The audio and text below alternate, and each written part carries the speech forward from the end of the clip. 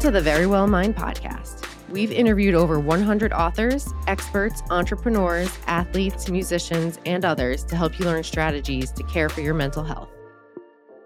This episode is hosted by psychotherapist and best-selling author Amy Morin. Now let's get into the episode.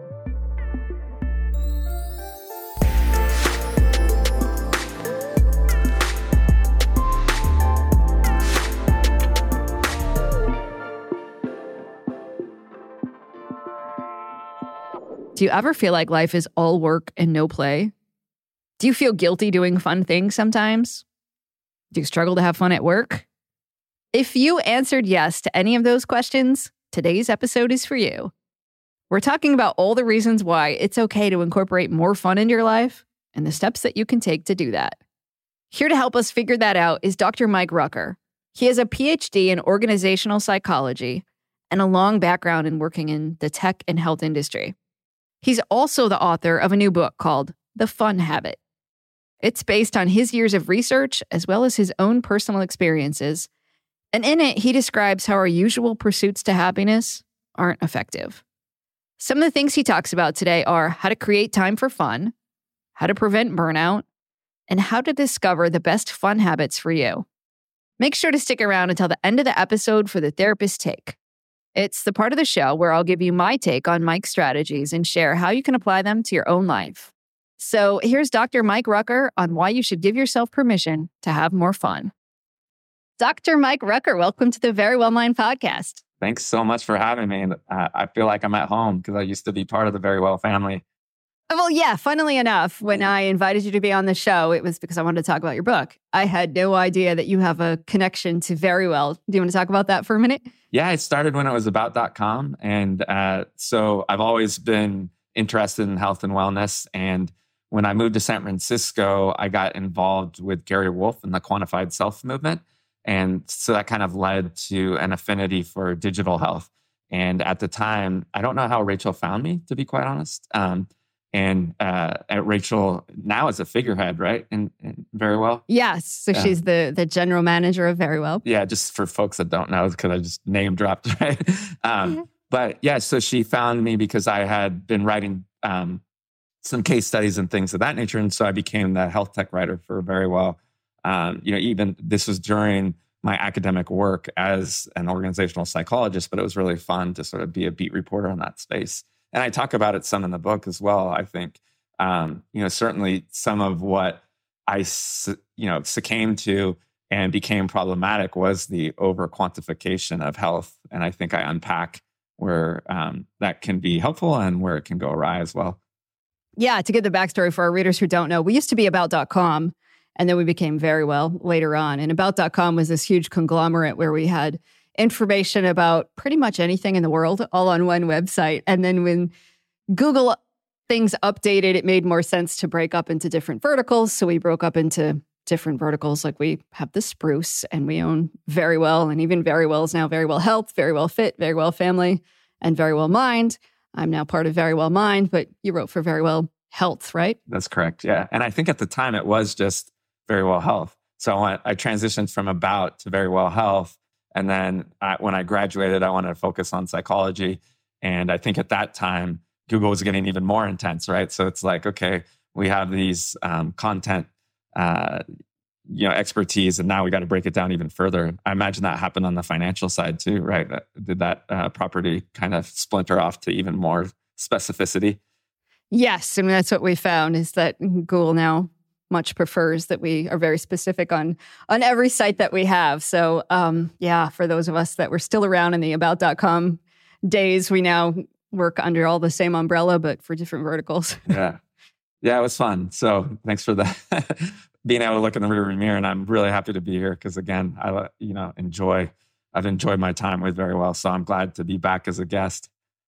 And then, so you went on to write this book, among many things that you've gone on to do, but you wrote this book called The Fun Habit, which as soon as I saw the title and I saw the cover, I thought, well, that's an interesting topic because it's not something that we really discuss that much, is the idea of fun. And I think there's a belief that like you shouldn't have fun or you don't need to have fun, or fun is just something that is an afterthought, not something we should really incorporate into our lives. But I'd love to hear from you, since you're the expert on the subject. What are some of the misconceptions you hear about fun? Yeah, I think there's a whole host of different headwinds, unfortunately, right? Some of us, depending on how we grew up, still have this underpinning of the Puritan work ethic, right? Like somehow, if we're really enjoying ourselves or taking time off the table, somehow that could erode our self-worth because productivity overall, essentially. Some is that we want to have fun, but because of the modern work era, we really have these insidious devices that can capture our attention, right? So, whether you're using it to displace, boredom just because you're so burnt out, it's just an easy way to kind of pacify time. Or for some, like myself, that are driven, but don't necessarily understand the difference between busy and productive. And so, we'll get these notifications from our Slack channel and email channel at 8 p.m. And we still feel like we have to engage in them. And that kind of sucks out the ability to engage in leisure and fun. Two, the fact that right now, for the first time in history, we are all living longer, and that's allowing us to have kids longer, so that, the so-called sandwich generation, where, folks between the age of 35 and 50 really have domestic duties that have never been seen before, right? Generally in prior eras, you had parents that could help out with the kids. So that provided some relief where you could actually go out and enjoy yourself. And then actually, there's been a lot of research to suggest that grandparents got a lot of fulfillment of being able to be parents again. Now you're seeing as, again, we're having kids older, a lot of times our parents are in their 70s and 80s. Like, I'll just use my N of one. My parents are in their 80s. There's no way they can take care of my kids that are young, right? And I also feel an obligation to take care of them. So we have these extra domestic duties that, where we still feel the sense of duty because these are people we love, right? So we don't want to do something necessarily for ourselves because it might take away from, that feeling. And so what has happened is you're seeing all sorts of crazy statistics, right? Like burnout was already an issue before the pandemic. The pandemic made it more complex, but the the American Psychological Association just came out with some statistics that floated around LinkedIn the last couple of weeks that 1 in 4 people are so burnt out they don't even have energy to do anything by the time they get home. You have the leisure statistics that suggest we're the second to last within regards to the developed world with companies providing leisure to employees at 10 days off per 1 year of work. There's only one country behind us, Micronesia, at 9. And what's even more scary, right, is even though we're getting the least amount of vacation, only 50% of folks are using it. So there are all of these headwinds. And the way I like to explain it, that I think kind of people are like, oh, wow, I do remember that. And I remember how asinine that was, is how we used to champion sleep deprivation in the 90s, right? You would never do that now, because after decades of research, we know how asinine that the suggestion is to be like, dude, just grind it out. Gary Vee has definitely come around. And so but I succumbed to that. I remember he's like, stop watching Lost and start working when you put the kids to work. If you really, believe in, and he, now he has a chief happiness officer at VaynerMedia, right? Even the most staunch folks that were championing the hustle, quote unquote, have walked that back because they know if you burn yourself out, you can't be productive. I think we're seeing the same with leisure. And certainly like the EU is way ahead of us, right? Now you have different countries in the EU actually, playing legitimately with a 4-day work week. 4-hour work week is a hat tip to Tim Ferriss's really difficult ideal. But so we were kind of talking about it pre-pandemic as this fanciful thing. Like now it's being put into practice and you're seeing folks actually be more productive. You're seeing, also folks do things that are a little bit more accessible, but like equally as important. Companies shutting down email servers, at 5 p.m. so that you're actually protecting that space. And just for folks that are interested in the science to get there real quickly, and then we can kind of unpack it.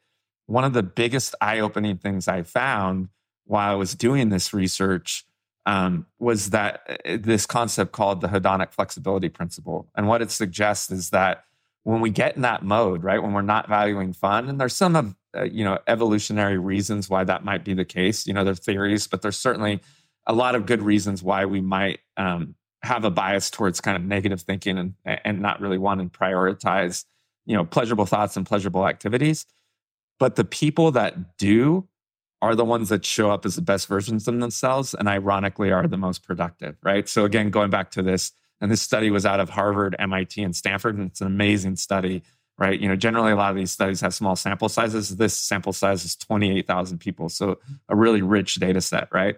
And what it showed is that, predictably, when people are burnt out, they engage in what we call passive leisure, right? Essentially things where you just don't want to spend any more energy. So you'll plop down on the couch, channel surf, scroll social media or doom scroll like I did during the pandemic, right?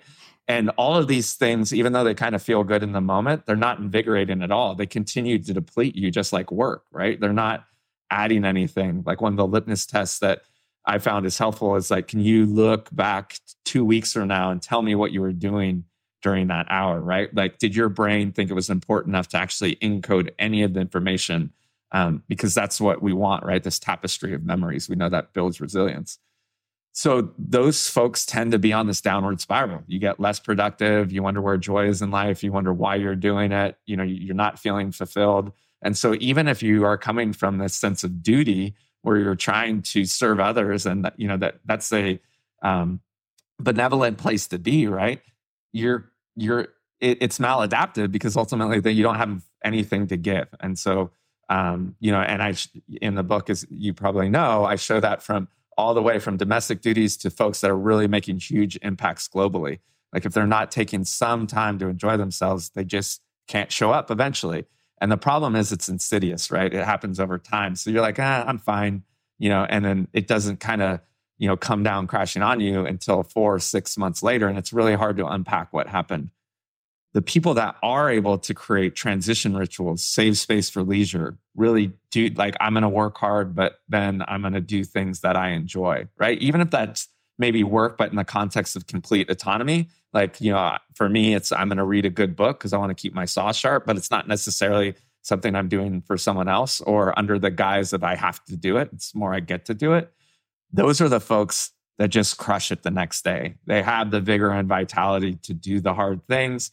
And then it becomes this upward spiral, right? They feel good about what they did. And then they're able to have that extra energy to engage in what we call active leisure, things like hobbies, things like enjoying pro-social behavior with their friends, because they are not just like, like so many of us find this, right? Like, I don't even know if I want to go out with my best friend because I'm so tired. Like, what a weird place to be when you actually, pull back the curtain, right? But that's where we've gotten.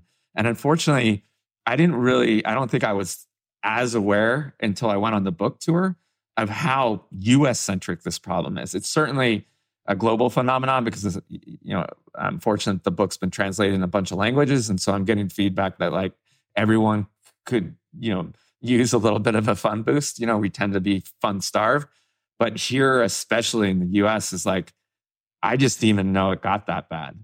Like, holy cow, I haven't taken a vacation for 2 years. Like, what's that about? Yeah, I hear from a lot of people who will just say just that I'm too exhausted. By the time the weekend rolls around or I have a day to myself, like I don't have the energy to do anything. I just want to lay down on the couch and not move for 24 hours as opposed to going out and doing something that I might have thought was fun years ago. I just don't have the energy to do that anymore. And so then they feel like they don't have any fun. And the other big issue I hear from people is like, I don't know what's fun. Maybe my friends like to go to the beach, so I go along with them, but like baking in the hot sun on the sand, I actually don't find enjoyable. But then they'll say, but like, I don't really know what I like to do. I just kind of go along with the crowd. Or if an invitation comes along, I might say yes. How do you recommend people figure out like, what do I consider to be fun? Yeah. So I think it's just a matter of mindfulness, right? It's essentially a mindful exercise of trying to figure out what that is. And for a lot of folks, it will be, I really enjoyed this activity when I was younger. Some like, I don't know, for me, like I bring it up in the book, I love Ironmans, but I can't do them I got injured. And so that's just not practical, right? So there are going to be some things from your youth that, you write them down and you're like, okay, this can't happen. But there are going to be a lot that you will want to do, right? The commonalities that I find with people that I work with, a reconnection to music is a big one. Like, I really love playing the guitar and I just put it down. Life got too busy, right? The big one is dancing, which kind of blew me away. Just a lot of people really like that activity for fun, but because they have nothing left, after the workday, or this, again, speaking of sort of these weird social norms that like hold us back. Like, yeah, I'd love to go dancing, but the dance class is only on Wednesdays and I can't go out on a school night. Like, really? Right. And again, if you look back at the science, the people that do prioritize that, like actually feel better that Thursday. And then it becomes cumulative, right? Then they actually want to do more and more things. So that's just, sorry for the quick pause, but that's like another, right? Like just these weird, heuristics that hold us back. And so to get back to answering your question, so, look in the rearview mirror, kind of see what might be missing that you used to have in your life, see what's still practical. Then, see what's out in front of you, right? Like don't succumb to FOMO, because a lot of times that's external influences, like, oh, I really like what, Sally's doing. I wish I could do that. Really? Do you? Because like I fall back on the work of Dr. Jeannie Tsai out of Stanford. Another problem in the West is we so champion high arousal activities. Is like when someone says, I just don't know how to have fun. It's because they're seeing Instagram influencers click their heels on the beach, right? And they're like, well, that's not what I like to do. Well, my wife is someone who really likes low arousal activities. So for her, ensuring that there's time to read a great book, which for her is super fun, by a pool doesn't have a lot of people because she's introverted. Like that's okay to be your fun. But then it's, it's the same. You see this about self-care too, right? Like there's that kind of guilt. But when you allow yourself to kind of find what those things are, give yourself permission and not have to prescribe to what somebody else is saying fun should be so that you have a reaction like that. Like, I don't know what fun is. Really? You don't? Are you sure there's nothing out there? And then, what are things that you want to do in your future? So I think a helpful exercise is, again, as morbid as it is, so I'm trying to do a rebrand, but, it is a very helpful exercise that I took from psychology is when you are facing death, what is it that you want to look back on and feel good about? And generally those are things that are fun. I'm throwing out arbitrary numbers, but I would say it's a significant proportion. I was going to say like 9 out of 10 people, right? But it is definitely a majority of people. When they look back and wonder what that is, it's not going to be work related. It's generally going to be something fun. Like I wanted to spend more time, with the people that I care about, or I really wanted to master this craft because when I'm doing it, it lights me up. I feel a connection to that. So that's the third thing. What is it? Once work is over, that you're going to feel good about. When you reminisce about your fond memories, you're going to be like, I wanted to do that. And when you work backwards, you start to realize time is finite. And sometimes, that last step can actually be a good motivator too. Like, holy cow, I only have, 25 years left, and you start to make kind of better decisions. I found it to be a pretty helpful exercise. I think so too. When you fast forward and then try to look back, nobody's like, oh, I'm so glad I spent all those years cleaning my house or working overtime for a job that maybe didn't appreciate it that much. And just to unpack that really quick, like there's good science why you should do that as well, right? Right. I'll get to it really quick because, it's intense neuroscience, but it's important. As adults, we have so much, especially now more than ever, so much incoming information. We should give ourselves grace. Like we need heuristics and algorithms to be able to get through the day, right? Like there's so much complexity. If we didn't boil it down to sort of simple steps, we would go mad, right? In fact, it's probably leading to burnout today because we do have so much to think about more than ever, right? And then just, again, a component of happiness is comparing, right? We have more people to compare than we ever have. Our parents had the people on the block, right? Now we're like, are we as good as people on Instagram? Are we as good as people on the block? Have so many things. And so taking a step back and understanding that, right? Like, okay, so my life has gotten kind of linear. When our behavior gets too habituated in that way, our brains are really efficient and they will start to store those common instances as a single memory. And that becomes quite problematic as you age. Do you lose cognitive plasticity because you're not really engaging, your memory, because you need to encode different experiences to have this rich breadth of, what Dr. Cassidy Holmes calls, a tapestry of memories. And if you don't have that, your brain stores them as a single event. You look back at a life that's essentially passed you by. And a good metaphor that's helpful for people to go, wait, I don't quite understand that, is if you had 300 copies of the same magazine, would you keep all 300 because they're all the same thing? Or would you throw out 299 and keep that one?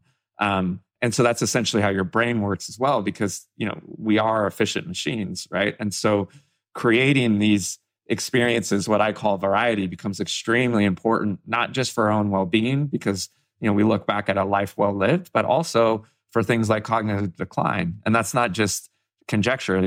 There's empirical evidence to suggest that that's helpful. And I think a good example of that is during COVID, right? When everybody said it felt like Groundhog Day because everybody was doing the exact same thing over and over and over. And we would lose track of whether it was Tuesday or Saturday because all of our experiences were very similar day in and day out. And so for a lot of us, when you look back over COVID, it's just this one big lump of time where not a lot of things stand out, right? And isn't it weird? Like for me, it's like when Zoom goes awry, it will when it's trying to catch up because you have bad bandwidth, like now I'm still trying to figure out, get my footing with regards to that. Yeah, because it seemed, I encoded it as one memory. So it seemed like, even though it was a long stretch, and I write about in the book, I got long COVID, so it wasn't exactly fun for me either. But now it's weird because it's like I am trying to play catch up. And so time is dilating in interesting ways. And I don't think I'm the only one from, sharing that with others. Right.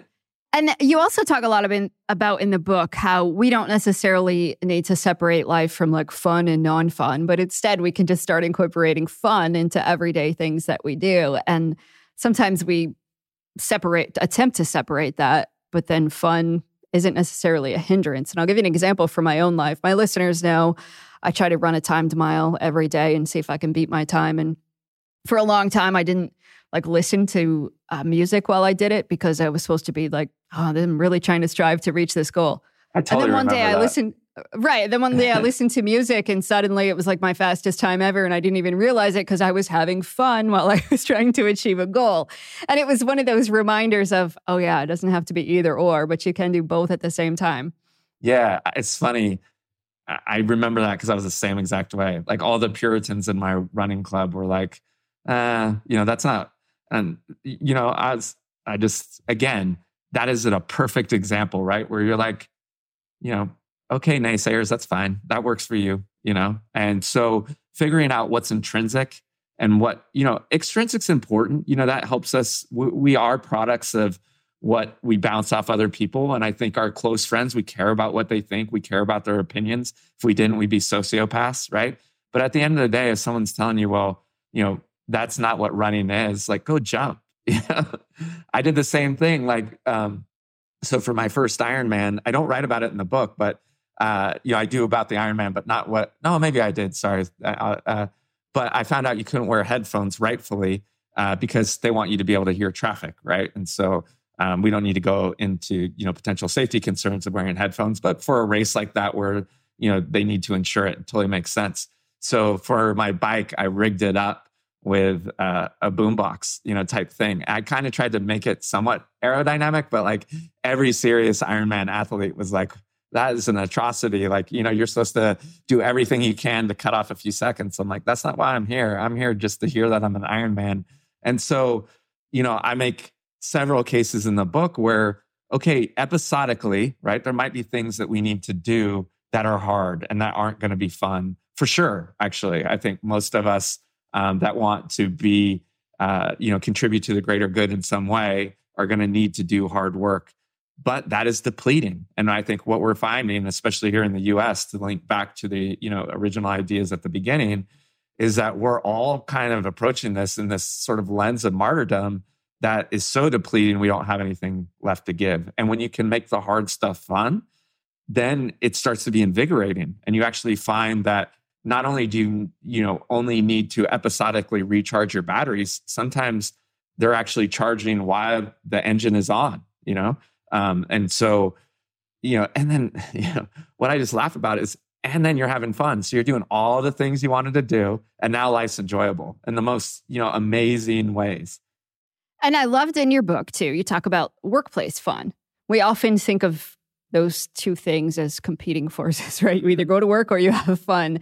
But there's ways to incorporate fun into the workplace. And I'll say at this point in my life, like, I feel like it couldn't get to be any better than it is. Like, my podcast producer is my best friend. We work from a boat in the Florida Keys, and we get to interview cool people on our show. Like, does it get much better than that? That's pretty amazing. So it makes work fun every day. But I've had experiences where the workplace was definitely the furthest thing from fun. And I know how much that affected the quality of my life. I worked in a call center one summer during college, and it was dreadful. We had more phones ringing than there were people, and everybody's yelling at each other all day long. And I remember I'd go out in my car during my lunch break just to get like silence. And I would dread having to go back into the office at the end of my lunch break. And I couldn't wait to get home at the end of the day. And what a different experience that made all of my entire life. I mean, I lived for not being at work as opposed to just being able to enjoy my job, where there's a blurred line now between, people say like work-life balance, but there isn't that balance, right? That we don't necessarily only have fun outside of the office, but you can have fun at work. But can you talk some about how we do make work more fun? Yeah, like before I start that, I will say, man, you just nailed it, right? Because the three main variables that you can kind of play with to make things more enjoyable are the people that you're with, the activities that you're doing, and the environment. And it sounds like you just hit a grand Does it slam. get any better? No. So that's amazing. Yeah, so I think, to unpack the work chapter, it was really interesting because I have, colleagues, organizational psychology colleagues that have looked at this. But when I delved into it, what I realized is that the complexity of where people want to start, what I call forced fun in the chapter, it's like, I don't necessarily like this group or what I'm doing. That is an extremely complex problem to unpack. And so where I started, and I think it's been quite helpful, is really, what do you have control over within your space? What are the things that are going wrong where at the end of the day, you're just not enjoying your time at all? And how can you play with, ideas to see if you can make it more enjoyable? So the first is, where are your transition rituals, right? Like, where is it where you can say, okay, work is over? And so this isn't necessarily making work more fun, but it's making it so that you're saving space to have fun outside of work so that you can come to work, with a little bit of a better attitude.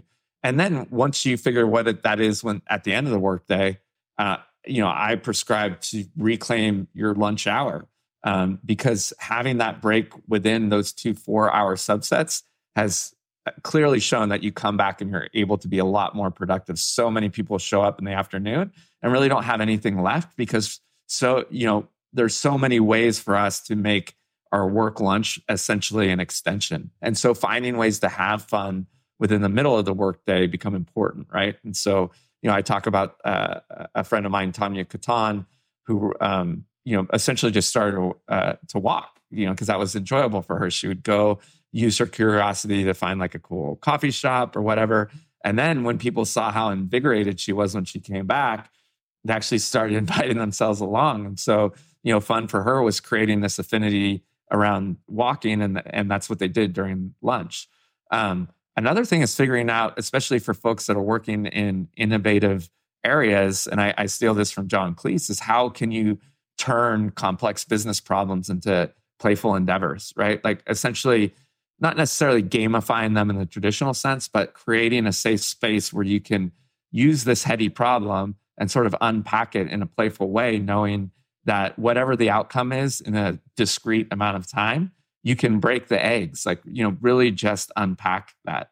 And then I have a tool set that's, kind of a more macro tool set in the entire book, but how can you use elements of what I call savor to change elements of your work? And so we could get into that real quick, but essentially it's taking a step back and really becoming an anthropologist, right? Like seeing, all of the components of your workplace and then potentially manipulating what we just said, right? That you've already crushed. So I guess you didn't really need to read the book, right? Like, where is it where you can align yourself with people that you really enjoy, right? And that might be outside your department. That's another thing, right? We always try to sort of focus on what's right in front of our nose, but there could be really fun people, that would still make sense to cohort with, around shared affinities that are outside your department. And then you don't have that ego depleting notion of like, well, I have to put on a good face because these are my cohorts, right? I mean, there are, American social norms that we're not going to skirt, right? We can't change. And, and also we need to be good stewards of psychological safety. So, maybe your ill-defined humor, that will allow you to have fun isn't appropriate in your immediate cohort because, again, you need to care about other people's psychological safety. And then, you can play with the environmental variables, right? Like for you, it's being on a boat, but, something that's more accessible might be just taking, a habitual meeting that everyone hates to be at into nature. Something that simple can change the tenor, right? And so, that's a loose definition of fun, but it's certainly a more pleasurable experience than, being in the four walls of a yellow room, right? And then, right. Changing the activity itself. There's so many work activities that when you look at them, there might be more creative, fun ways to tackle them. And so whether that's, adding game mechanics, whether that's changing up the way you do it, giving yourself timelines, approaching them in a playful way, there's just so many opportunities to reinvigorate fun into the things that you do instead of the way that so many of us have sort of habituated our time at work, where it just essentially becomes drudgery because we just come in to, punch the clock, do our thing, and then leave. Right. And there's a lot of research about having a friend at work or having friendships at work and how good it can be for us. And I spent most of my career working as a therapist, and therapists are somewhat private people most of the time, and we're in our office with clients, and we don't really interact that much with each other. So I had very different experiences at different offices that I worked at over the years. And then one of my last jobs as a therapist, my sister was a therapist in the next door office. And it was just a ridiculous experience to work with my sister, who is a fellow therapist in the same building. And I thought, we have all these ridiculous jokes and things in the hallways when you pass each other and that sort of a thing. And I thought, it just definitely made the job way more fun, even though I was doing the same kind of work. Just having somebody in the hallway that can, give you the side eye once in a while makes a huge difference.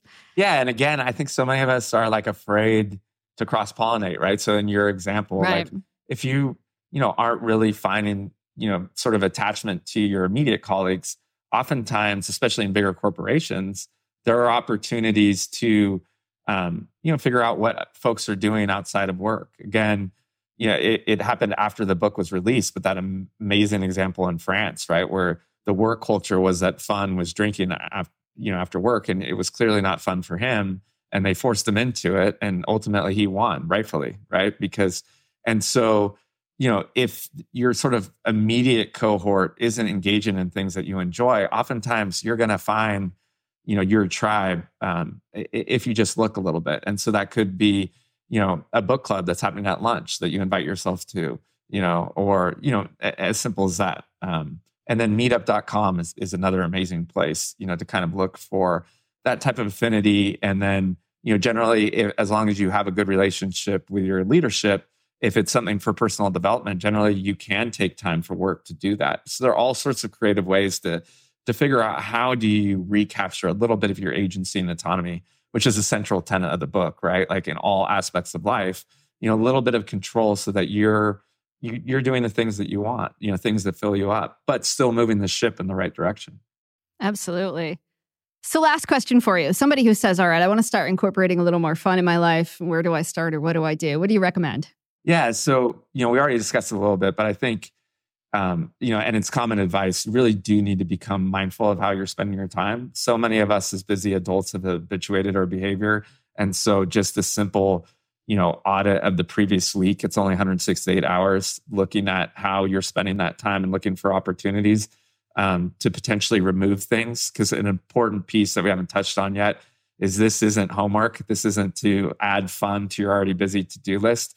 So this all starts with creating space for things that are already depleting. And so figuring out what those are, and if generally, and again, I reference some time studies in the book, we kid ourselves that we don't have any time, right? Even, the most busy people are wives in heterosexual relationships with kids. And even those, as a generality, can find like an hour or two every day, if it, again, according to these surveys. So I will present that data and people will be like, no, that's, that's not me. Okay, fine. Well, let's look at least for 2 or 3 hours that you can change. And generally people are willing to at least accept that invitation. And if you're still struggling, just open up the health meter on your phone, right? And look at all the time you spend on apps. And generally that'll be eye-awakening, like, okay, I'm probably lying to myself a little bit. Just figure out where those spaces are and then just integrate one thing that you want to do. But do it for at least 2 to 3 weeks, because initially change for anyone, even people that like variety, becomes hard, right? Especially, again, some of the most beneficial things I see is when people connect to a new hobby. But that dissonance the first couple of weeks, like, I used to be so good at the guitar, and generally it doesn't take as long to get back up to speed as we think. But even if you're not, where you want to be, just normalizing that new routine over 2 or 3 weeks and then checking in with yourself, the third week, like, holy cow, he was right. I am, like, the next day, I just have that much energy. So that's a good step. If you don't want to do that, another one, I already name dropped her, but look up Dr. Cassie Holmes' study from UCLA on just having the mindset that your weekend's a vacation. So don't change anything. Just go, you know what? This is mine. Don't even mix up your schedule. All she did was, provide the prime. Like, hey, this is yours. You use it as you please. It's a vacation from work. And just that alone has, for a majority of people will be enough. Like, okay, I'm going to start doing the things I want. I'll still clean the house, but yeah, I get it. It's my time. I'm not going to think about work. I'm going to be more mindful of the things I do. I'm going to escape, what Matthew Killingsworth calls mind wandering, right? Which is, another, when we just kind of aimlessly go through our day, it's a pretty direct path towards unhappiness. So if we can mitigate that, even just by being mindful that this is our space and we have control. And even if we're doing things, like taking care of others, we're getting to do it rather than having to do it, can be enough to kind of change the tenor and hopefully get you back on track. I love it. Well, I hope all of our listeners go out and start incorporating more time in their lives to have fun and do fun things and to bring more fun into the work that they're already doing. Dr. Mike Rucker, thank you so much for being on the Very Well Mind podcast. Thank you so much for having me. This is a pleasure. Welcome to the Therapist Take. It's the part of the show where I'll give you my take on some of the best strategies for having fun and share how you can apply them to your own life. Here are 3 of Mike's strategies that I highly recommend. Number 1, get clear on the things that you can do for fun. I've never met anyone who said their favorite activity was spending hours scrolling through social media. Yet most of us probably have invested more hours than we'd like to count on social media apps at one time or another. And as Mike says, you might feel too tired to do too much. Consequently, you might spend your spare time doing things that require very little energy, but aren't necessarily fun. Watching TV and staring at your phone passes time, but it doesn't necessarily leave you feeling invigorated when you're done. So get clear on what kinds of things you actually want to do for fun. I like that Mike suggested looking back into your childhood or your past to think about what you used to love to do and perhaps figuring out how you can incorporate more of those things into your life now. Number 2, prioritize fun. If you wait for just the right time to have fun, it's probably not going to happen. So it's important to make fun a priority. I've talked on the show before about scheduling things to look forward to. It's a strategy that we use to treat people with depression in the therapy office. Having a few fun things on your calendar each month can do wonders for your mood and for your well-being. So figure out what you can do to make fun a priority. It might be that you set aside 30 minutes a day for a hobby, or maybe just one day a month to go for a really long hike. In Mike's book, he does a great job of explaining the different kinds of fun. Like one person's idea of fun might involve fundraising for a charity. Someone else's might be reading a book on a Saturday afternoon. But whatever your definition of fun is, schedule time to make it happen. And number 3, pay attention to the people you're doing activities with. Sometimes it's less about what you're doing and more about who you're doing it with.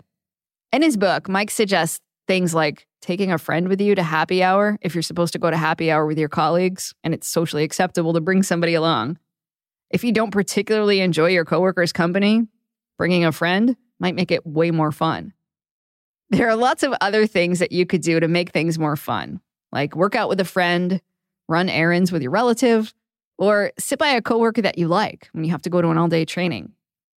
So those are 3 of Mike's strategies that I highly recommend. Figure out what you like to do for fun, schedule time for fun, and make everyday tasks better by doing them with fun people.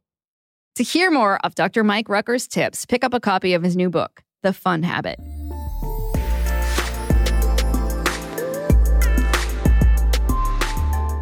Thank you for listening to the Very Well Mind podcast. If you found this episode informative, please share the episode with your friends and family and leave a rating and review wherever you listen to podcasts.